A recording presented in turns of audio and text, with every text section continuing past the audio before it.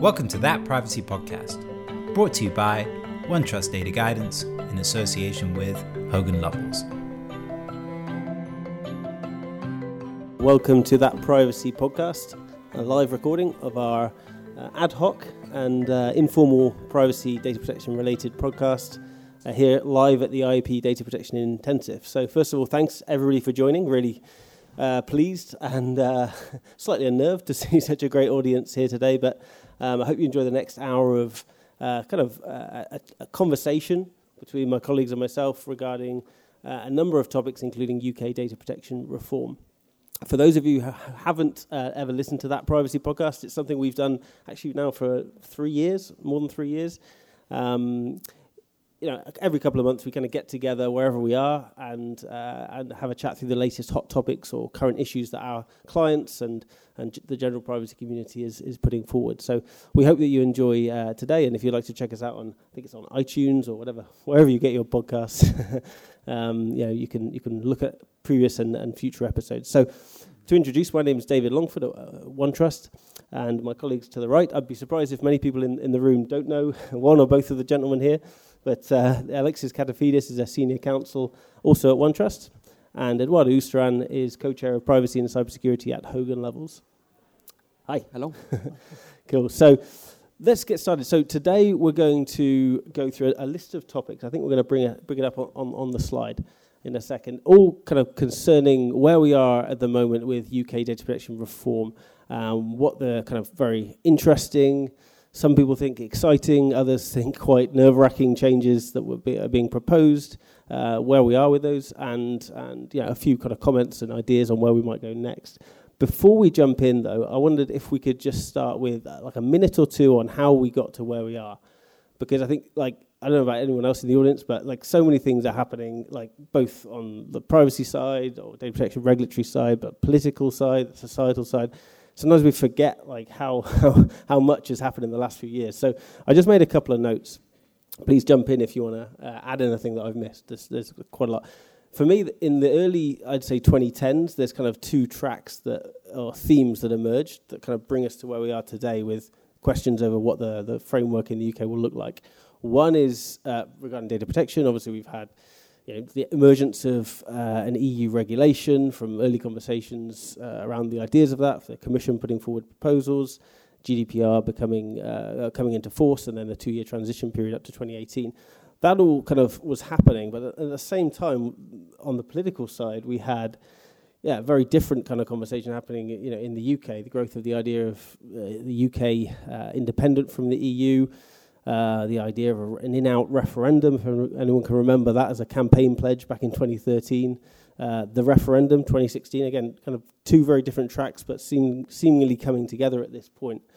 And then, after a couple of years of kind of watching too much Newsnight and thinking about what could actually happen with Brexit, eventually the Conservative election win in 2019, which for me kind of confirmed the idea that, okay, this is happening, this is going ahead, and lots of stuff will change. And then, in my head, the idea of UK data protection reform, if I try and remember, then became something of a more substantial evolution of where we would get to, whereas maybe it was a little bit hypothetical in 2016, 17, 18.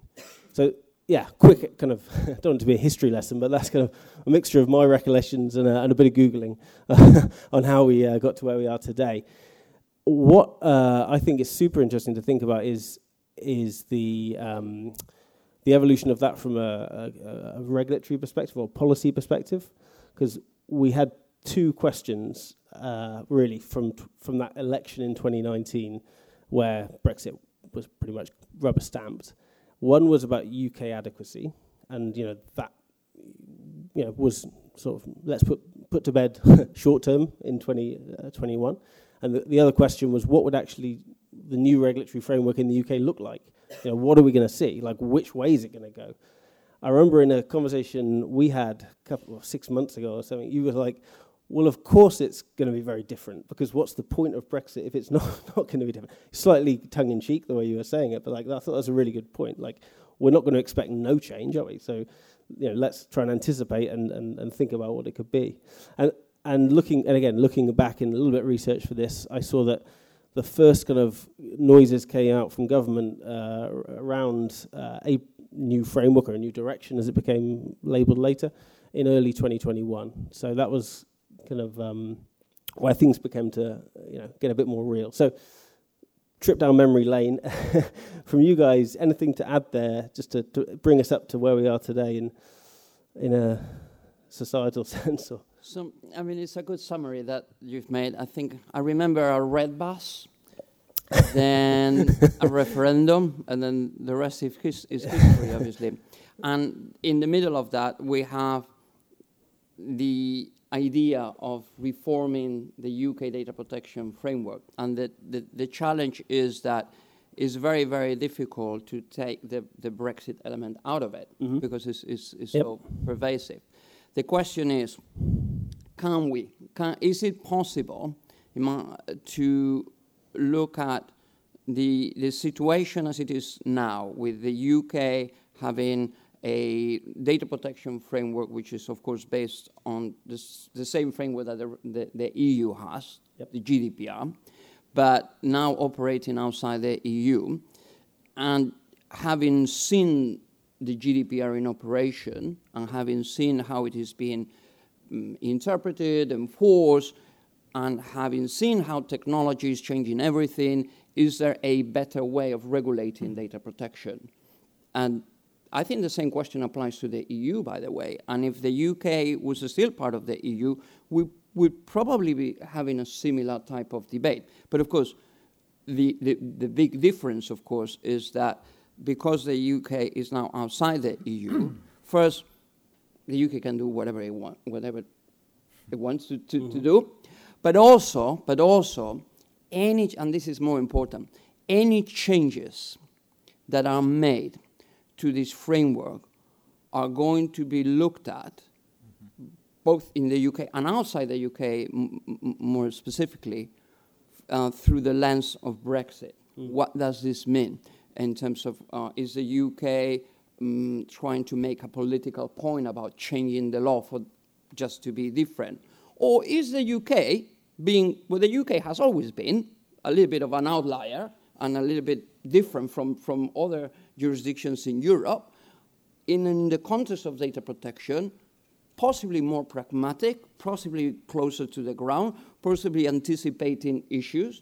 Richard Thomas, in 2008, anticipated all the issues that led to the GDPR. So changing, the UK taking the lead in reforming data protection law is not necessarily the result of Brexit, it's the result of the way in which the UK has always operated. The question is, how can we be clever enough to do it without being tainted by the political issues that are around Brexit? Yeah, fascinating. It's very hard to separate the two, isn't it, sometimes, with particularly language being quite common. Alex, is there anything to add on the story?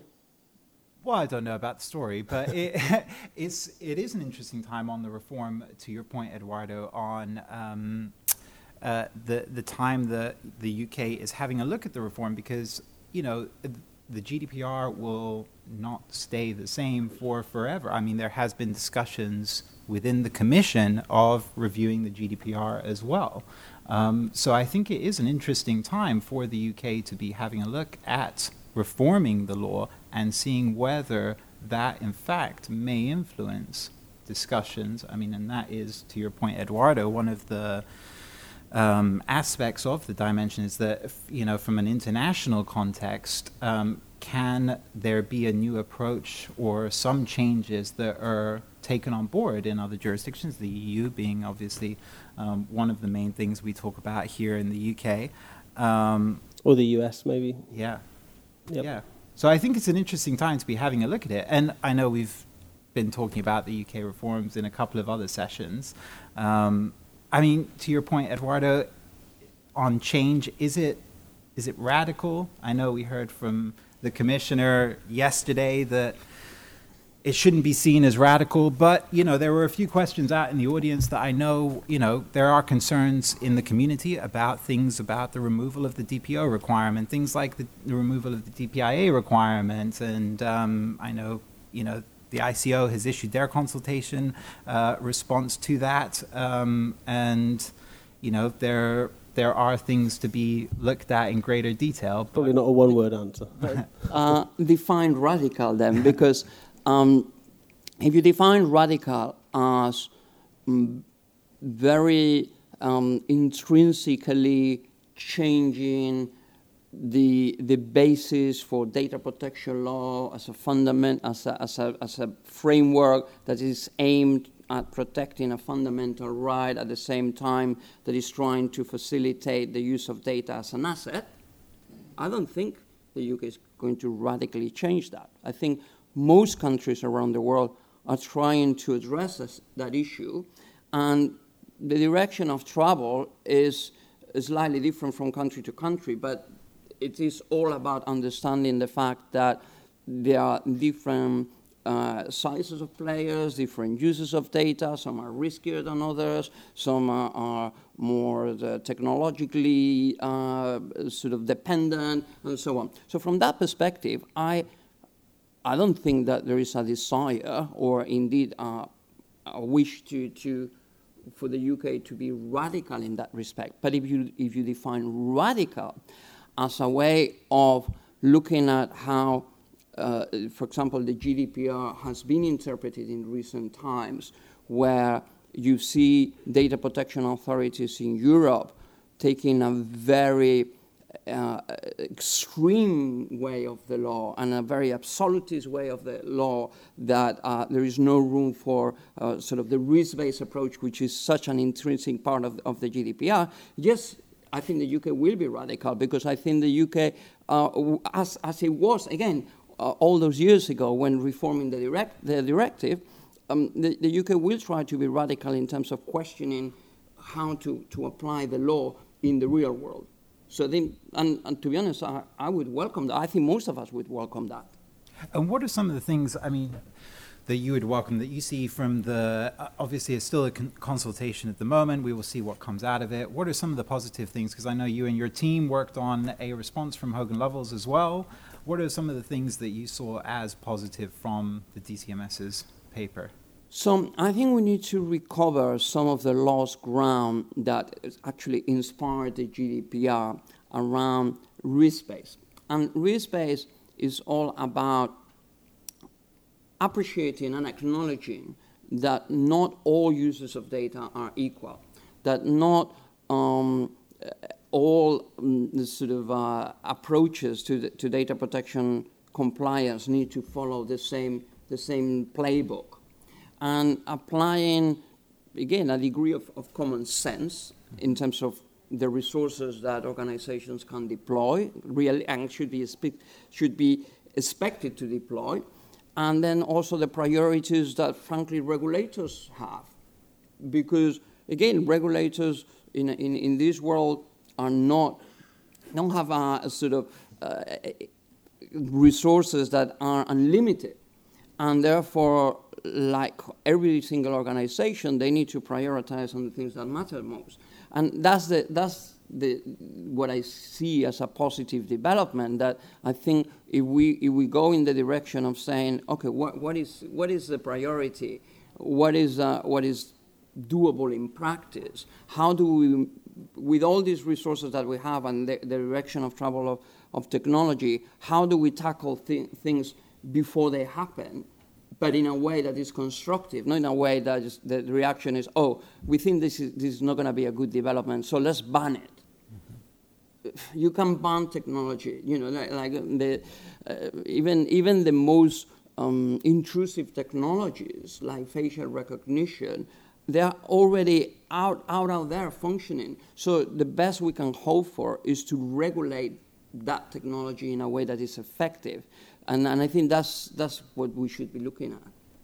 And from a practical perspective, I mean, for a lot of the audience, a lot of our customers, they're operating, across the EU and across the UK as well. I mean, do you expect from a practical perspective that organizations are going to actually change that much in terms of their own program? I mean, if things like ROPA are not required, I mean, we're still going to be doing it elsewhere in Europe, right? We're still going to be appointing DPOs. We're still going to be doing a lot of these things to comply with the GDPR. Are we going to suddenly change things just for the UK? But you need to appreciate that there isn't a single organization out there that has sort of made it, has said, okay, we've spent 2 or 3 years building this privacy compliance program, we've built it, it's done, we're done. And now we're not going to want to scale that down to suit the UK. That's not the reality. The reality is this is work in progress for everybody, and the target is moving all the time anyway. So the law also needs to adapt to that moving target. Mm-hmm. And the way in which you approach compliance needs to adapt to that moving target. So I don't think it's incompatible to say, let's just, for the UK to add their thinking to how the law should be interpreted and should be applied, and that's really going to distort the perfect compliance plans that every organization has. Yeah. You see, because I think ultimately, and obviously, if the UK gets it right in the sense that it again is an approach that meets reality, organizations will welcome that. And I'll tell you another thing that I know we discussed even last year. You could take almost the UK approach, whatever comes out of this reform, as a building block, as a way in which you can say, okay, data protection is not, by the way, the GDPR only. It's a global management challenge. And therefore, we need a starting point. We need a sort of, again, a building block. Where do we start? And it could well be that a modern and realistic framework provides that building block. And it could well be that the UK framework, by the way, as it has been over the years, again, this is not radically new. The UK and the way, for example, in which the ICO has traditionally approached some of the most complex issues, which again is with a practical mindset, but it's still the mindset of a regulator that feels very responsible for getting this right and helping organizations get it right and helping data subjects with their needs.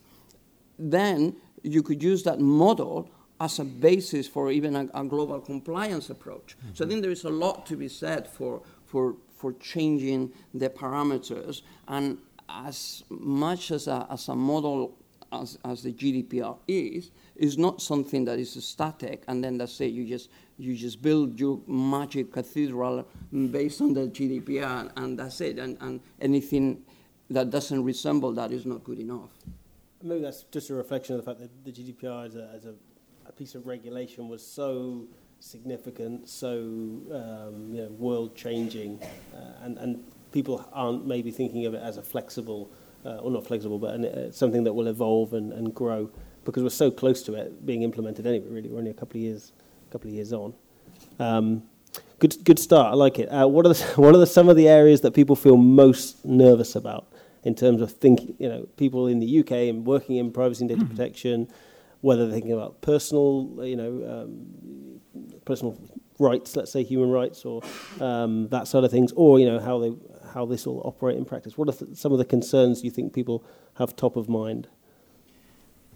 So, at one level, I think that, we were discussing earlier as part of the conference the uncertainty of if things change and I'm working towards something and things change, is what I'm working towards going to help. So at a sort of macro level, that's it. Then there are individual issues, and of course a key issue that everyone is worried about is what if the UK loses its adequacy? Right. And that is a real concern, because 2 years ago, when Brexit was kind of again a moving target, that at times it was going a little bit better, but at times it was going really badly, and we were all thinking, oh, what if this? Yeah. Who's in control? Well, could be such an acrimonious divorce and such a different. We could stumble into that situation. Yeah, and what if the EU takes revenge on the UK for leaving them and doesn't give the UK. We didn't know anything, did we? We had no idea. Well, you might have known some things. Everything is very emotional. But how much of a concern is that, though, Eduardo? Because I mean, we've seen losing inadequacy. Yeah, I mean, okay. So now, you know, we at that time there was a lot of concern whether we would get adequacy, and I think there was a lot of relief that it was done. Although at the time, I remember talking, and you were like, "Don't worry about it." Then it's a couple of years later, you're still saying, "Don't worry about it." So relax, everybody. But I mean, listen, we have other jurisdictions that are considered at Canada. Canada has its very similar in some ways framework to what the UK is proposing around privacy management programs and kind of taking a bit of a different approach to accountability. It's considered adequate. We have new jurisdictions coming through from the Commission. Is it a concern? Is it that realistic a concern that we'll lose adequacy? I think because it's been hyped so much with the UK data protection reform, it's almost, again, anything that is touched by politics get hyped and get distorted. But yes, obviously it could be. It's not beyond the realms of imagination to think that the UK starts saying the entire world is adequate. Maybe not Russia, but the rest of the world is adequate. And then the EU looks at that and says, well, we can't really follow that. But I don't think that's going to happen. I think that there is more alignment than what appears to be. And therefore, that's why I say, don't worry. It's just of all the possible things we can worry about, the lack of, the loss of adequacy by the UK it should really be at the bottom of our list, because it's very unlikely to happen, okay? Yeah. I think there are other more serious things that are more likely to happen. Sure. I think to take a slightly different view on that, what we were talking about 3 or 4 minutes ago when we were saying, during that whole 2018-19 period where we didn't know where the whole Brexit conversation was going, adequacy could have just been something that we accidentally happened, a loss of adequacy, or not being awarded adequacy, let's say. Whereas now, we have this new, outside of the EU status, and it's been, thought about a lot. And so, it does seem like less likely to me now than then. But. Yeah, and I think, but for example, my view on this, and this is part of the discussions we have in the DCMS International Data Transfers Group, which is how can the UK play a constructive role? Sometimes, again, the hype is all about the UK being disruptive and destructive and being, giving adequacies just like that. It's not. The UK can and should be playing a constructive role on adequacy and discussing alongside the European Commission and the European Union mechanisms to make adequacy more agile, for example. And then adequacy is very condescending if you think about it. It's just, I think you are adequate. It's such a condescending. We need to step away from that. We need to look at adequacy in a much more mutual way, where we say, how can we, with this other jurisdiction, try to understand each other's mechanisms to protect data, understand each other's priorities, see what we can learn from them, see what they can learn from us, and try to find agreements and mutual arrangements to protect data, to sort of control government access to data, which is the big obsession at the moment, like how to politically ensure that democratic countries look at these issues and have and give citizens, all of us, the power to have a say and all that. So there's a lot that can be done, and the UK and the EU and most of, I would say, every single other democracy would be aligned in their thinking about this. So there's a lot. We need to go beyond this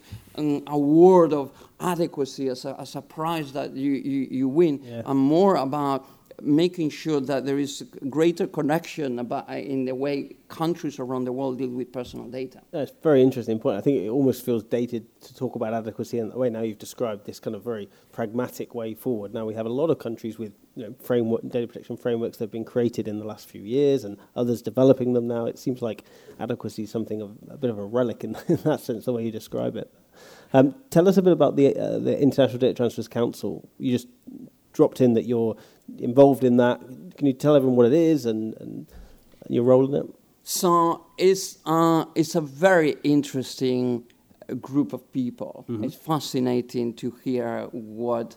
Imagine it's like all of us getting together and then we sort of talking about our favorite topic, international data transfers, and then trying to literally contribute the best that our brains can deliver on this topic. So that's what it is about. From the point of view of DCMS, it's a bit like herding cats, because everyone is coming from their own point of view, and I will say something, and someone else will say something. So I think the discussion at the moment has been very sort of blue sky thinking about what are the priorities, how to approach them, and all that. And I think we're getting now to the stage where everyone knows. We all know each other a bit better, and it's for, I think, DCMS to try to say, okay, this is the agenda. Now help us deliver this agenda in a way that suits not just us, our political priorities as a government, but the real world priorities in from all of these angles. And is that post-adequacy, if you want to call it that, is that a theme or an idea that's come out of those discussions, or is that something that you've been thinking about for a while? I just thought about it now. Okay, yeah. The first. You heard it here first. That's a super interesting point. So, cool. Let's go on to data transfers then. So, we haven't got time, and it's been discussed a lot of other areas in the conference, but there's a lot of areas to UK data protection reform. Alexis, you mentioned a few, kind of ROPAs, etc. Let's talk about the data transfer side of things. Can you just bring us up to speed with a few of the developments we've seen on the data transfers area recently, particularly regarding the UK? Yeah, I mean, I think we're all very familiar with things like by now. It's something that we spend most of our days doing.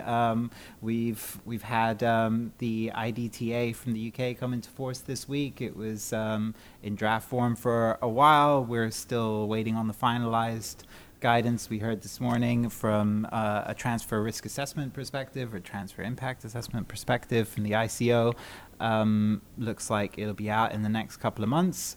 But alongside the IDTA, we've got the addendum, right, to our EU SCCs, which I think was probably one of the things that I know I was speaking to a lot of our customers about, that they were in anticipation of, and in fact utilizing and having a look at the draft version before it got finalized. I know you were talking about that, Eduardo, a few months ago as well, when it came out we're in the middle of doing a whole, SEC revamp, and now we've got a draft addendum out. What should we do? Clients coming to you and asking you what to do with it, and, But that's a really good example of, it's a very narrow issue in a way, but a good example of a sort of mini challenge that organizations face, that over the past almost year or so, at least in the past 9 months, a lot of organizations, and probably many of the people here, will have been working on implementing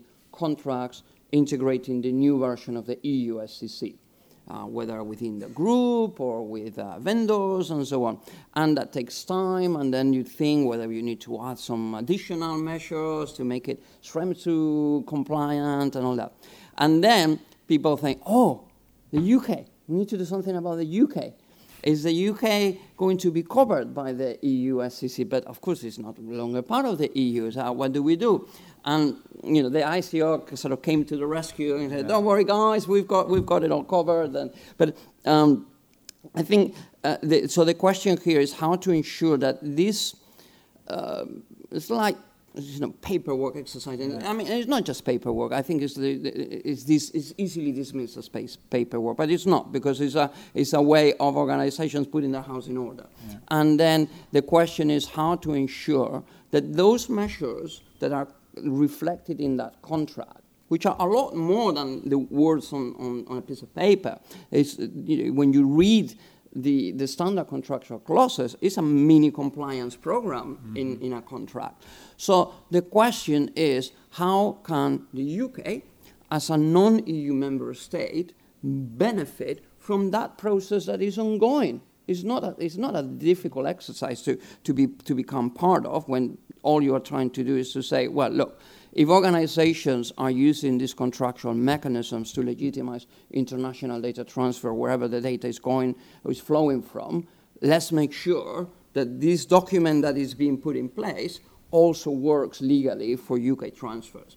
And then is where you just need to apply a little bit of imagination and creativity and common sense as well to ensure that whatever is said there, you can interpret it as also applying to transfers of data from the UK.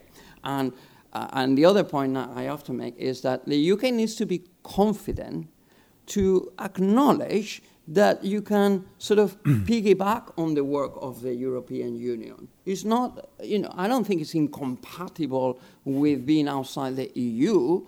I don't think Switzerland feels less Swiss or less independent because they say, oh, if it's good enough for the EU, it's good enough for us. Why can't we just say the same thing? And sometimes maybe they will say the same thing about things we do in the UK. Yeah. I think it's all about a bit of confidence. Just going away from the practical side of things, Eduardo, because I'm coming back to your point on adequacy being an outdated description and context for the way we should be describing things. Are SCCs outdated? I love the way you're putting Eduardo on the spot. It's usually me that does because, the way it just made me think the way that you were describing SCCs in terms of, it getting dismissed as a papering exercise, a repapering exercise. Obviously, everybody in this room that's been through a TIA, it's not a simple process. It's putting your house in order. It's a lot of effort, a lot of resource, and especially over the last couple of years. And therefore, it does act as this mini compliance document, as it were. But it's just that the result happens to be in this contract between. And so is there another way of looking at this exercise and another output? Should there be another output to recognizing that an organization has put in place and has examined all of the issues around the protection of data and how we're transferring it? And this is a little bit to your point over the years of the relevance of binding corporate rules, which maybe we haven't seen much of an uptake on as was kind of expected in a way when it was codified under the GDPR, and other things like codes of conduct and certification mechanisms that we haven't really seen come to fruition from a transfers perspective specifically. So maybe this is something you're talking about with the council. What are the other ways of having a look at mechanisms for transfers? Well, what are the other ways, or what are the right ways? You see, I think the problem sometimes is that we are so narrow-minded. We think SCC is paperwork, BCR is too complex, and codes of conduct is an achievable target. And we have these assumptions, and we're so narrow-minded about it that it's very difficult to get out of that. First of all, SCC, particularly the new version of the SCC, is an amazing tool. The thing is, we've been waiting for over a decade, right? After Schrems 1, after the GDPR, after Schrems 2, for the SCC. We get the new SCC, and it's like, oh, how much work now? We need to repaper all these contracts. Come on, let's look at the SCC. First, you need to read them, but they are an amazing tool. All these headaches that the Schrems 2 decision have caused around transfer impact assessment and additional safeguards, the SCC is the biggest part of the response to that. The whole point, the European Commission will have probably issued the new standard contractual clauses before Schrems 2, if it wasn't for Schrems 2. And the reason why it took another year to issue the SEC is precisely to address, the court was super helpful in saying, look, the old standard contractual clauses are really not suited for purpose in the new sort of post-Snowden era. So this is something you need to address. And the European Commission got to work and delivered a document that actually is the most powerful way of addressing government access to data, in the Schrems II way. So that's one point about the SEC that is often forgotten. You were asking about binding corporate rules. We need to go back to basics almost with binding corporate rules. Binding corporate rules have been around for 20 years. Yeah. And it was a creation by the data protection authorities. Frankly, credit to the DPAs in the early 2000s for having the creativity to say, this is not even mentioned in the directive, but what if we come up with this concept of some kind of internal code of conduct or internal set of rules for companies to apply globally, and if they apply this globally, then therefore the protection follows the data, and this is great, and we can delegate all this work to the companies themselves. Amazing. I mean, I've just explained it in 30 seconds. Why do we complicate things so much with referentials and application forms and all these processes and all that? We need to rethink. Yeah. And frankly, this is one of the advantages that the UK could have in rethinking how to approach BCR. And BCR, you look at, there's one article in the GDPR, Article 47 of the GDPR. And if you read the requirements, I think they have maybe 14 or something like that requirements in 47.2 of the GDPR. So you read those 14 requirements, and it's up to you how to deal with them. And regulators should be prepared to look at whatever documents are presented in front of them, with a bit of help, obviously, of the applicants, without having to follow a checklist and, are you doing this and that, and just actually helping and say, this one, what we've seen, they could say, what we've seen with other companies is that they approach this like that. And then we leave it up to you to deploy in BCR. We're here to help you make it work. You see what I mean? It's just like so much easier than it could be, than it is. And I think that's part of the challenge. We need to leave our assumptions and our narrow-mindedness when we look at the mechanisms of the menu for ways to legitimize transfers. And to talk about how this could be a new approach that the ICO could take, if we just touch on some of the changes that are being discussed at the moment. Obviously, now we have a new commissioner in place. Alexis, obviously, we were talking earlier this morning about some of the language used so far and some of the kind of direction that's been hinted at. And what you're talking about is a different approach to how a regulator, kind of becomes involved in helping organisations to overcome things. So, what have you picked up so far on John Edwards and the new kind of direction? The guy has been in job for 2 months and comes from a different country, and it takes a while to get used to this. I've been here for 30 years, I still haven't got used to it. I think what I don't think each person provides their own personality and their own talents and their own skills to the role. I think all information commissioners, I've seen, I think, 5. I've met and work with 5 different information commissioners. And I think they were all amazing professionals in terms of making data protection work in their very different ways. From the days of Elizabeth France, where nobody knew what data protection was. Nobody had a clue, and you had this amazing woman that was saying, look, this is what data protection is about, and it was like a different language. Yeah. And then Richard Thomas was sort of a visionary in a way, and he should be credited for the GDPR. What was the point you were making earlier about him predicting, just before we go on, what was that point about? You said he saw the direction. So many people may not remember this or may remember this.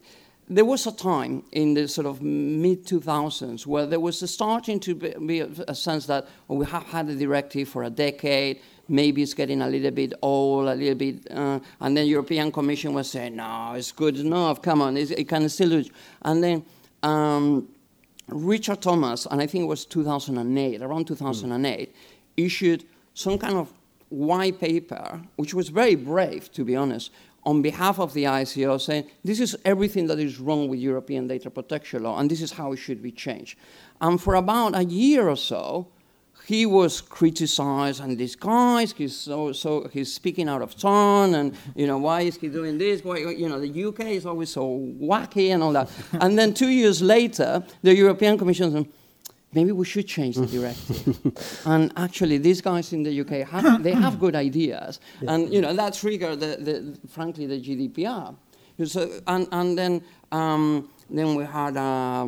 We should get Richard Thomas on a podcast, by the way. Take him on a trip down memory lane. But then Chris Graham was the guy that kind of brought the data protection to the masses, because he was very sort of laid back and all that. And then Les Denham was the person that probably the one that faced the greatest challenge of all, because we had Brexit, we had the GDPR, and we had a new framework, and the pandemic, and to try to make data protection work in that way from a regulator's perspective must have been a massive challenge. For sure. So all these guys have been working so hard, and I think John Edwards follows a little bit the trend of down-to-earth, pragmatic people who are passionate about their job. I mean, the one thing they all have in common, again, in very different ways, I think they were all very passionate about their job. And John Edwards is definitely in that category. If you listen to him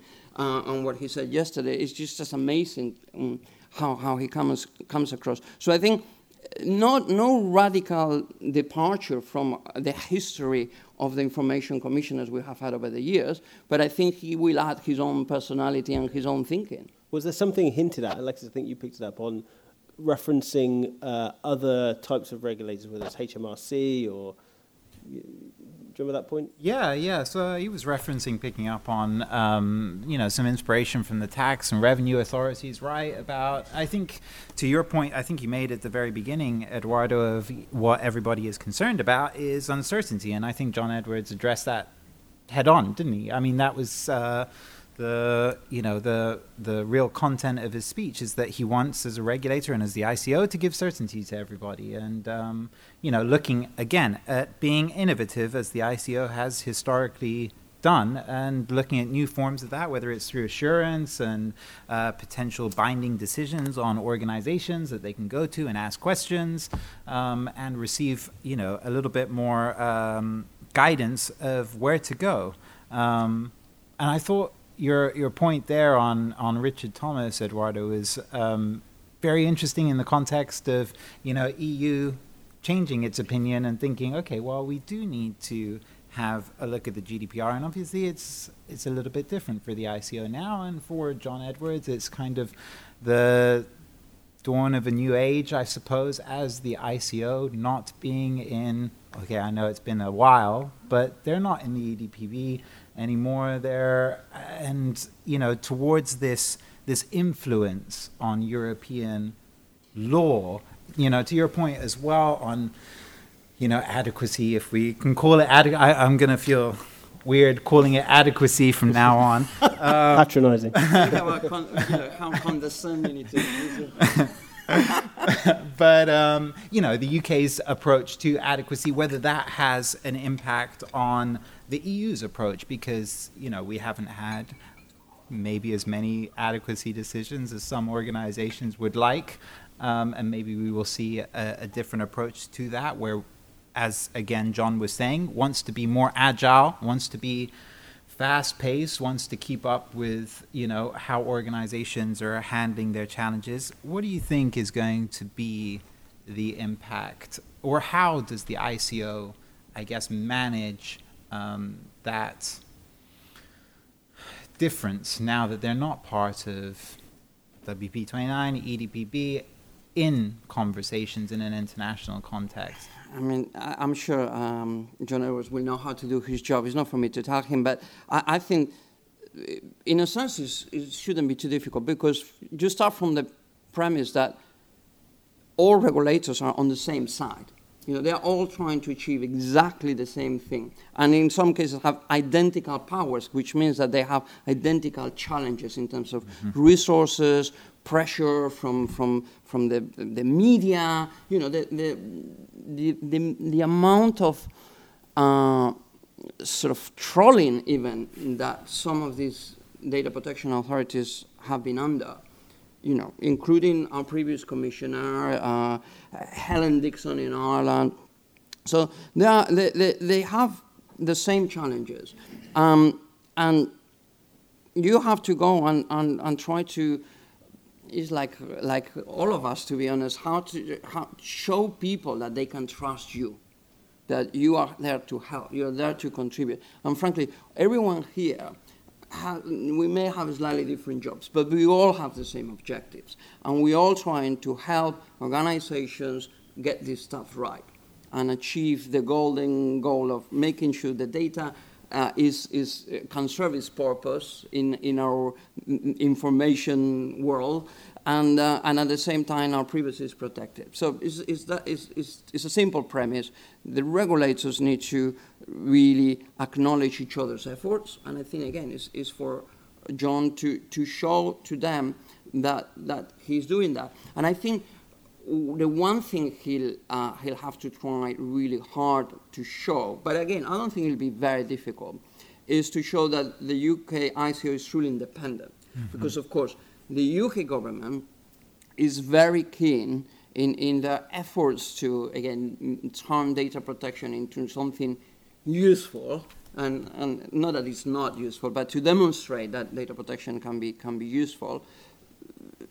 It's obvious that the government is trying to say, and the ICO is an important part of that, and all that. And it is true, and it has always been.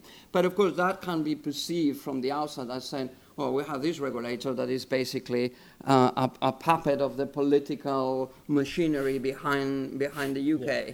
And I think, again, frankly, we should give credit to the regulators for having their own brains and their own personalities to show that they can still be an independent regulator, and of course still align with the policies that their jurisdictions are trying to follow. At the end of the day, regulators are part of the public sector and are there to deliver public sector priorities. So it's not that you can detach entirely a regulator from what a country is trying to achieve. You know, think of Russia, the regulator in Russia. You know, they're trying to achieve what the government is trying to achieve by being a political arm. So obviously, that's very extreme in a dictatorial regime. In a democracy, you have that independence that is obviously super important. But at the end of the day, as I'm saying, they're all on the same side, and it's just a matter of listening to each other.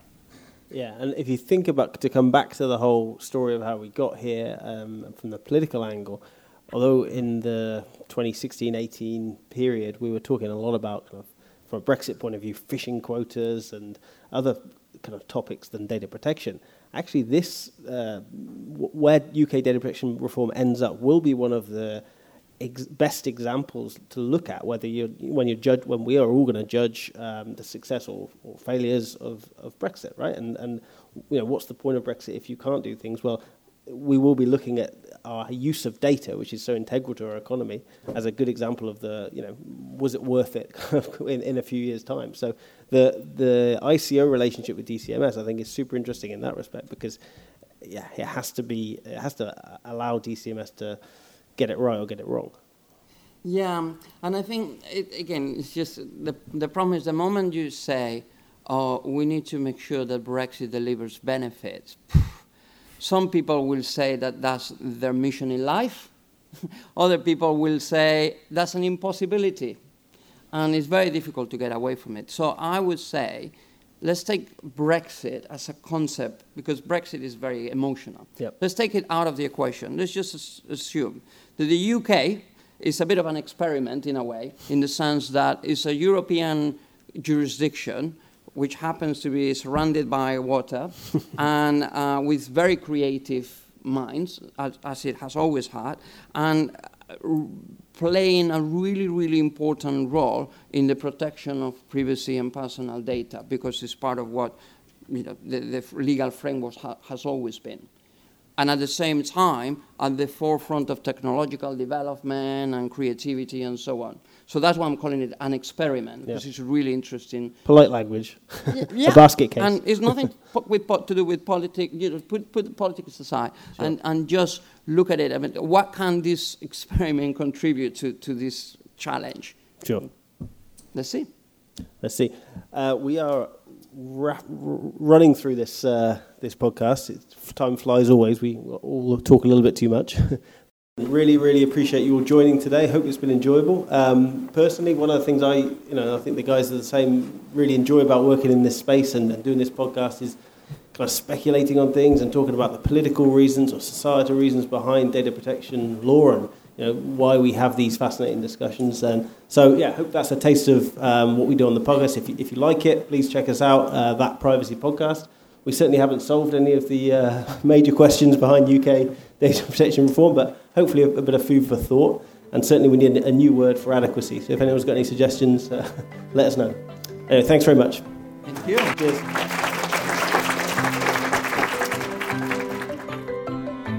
That Privacy Podcast, brought to you by OneTrust Data Guidance in association with Hogan Lovells.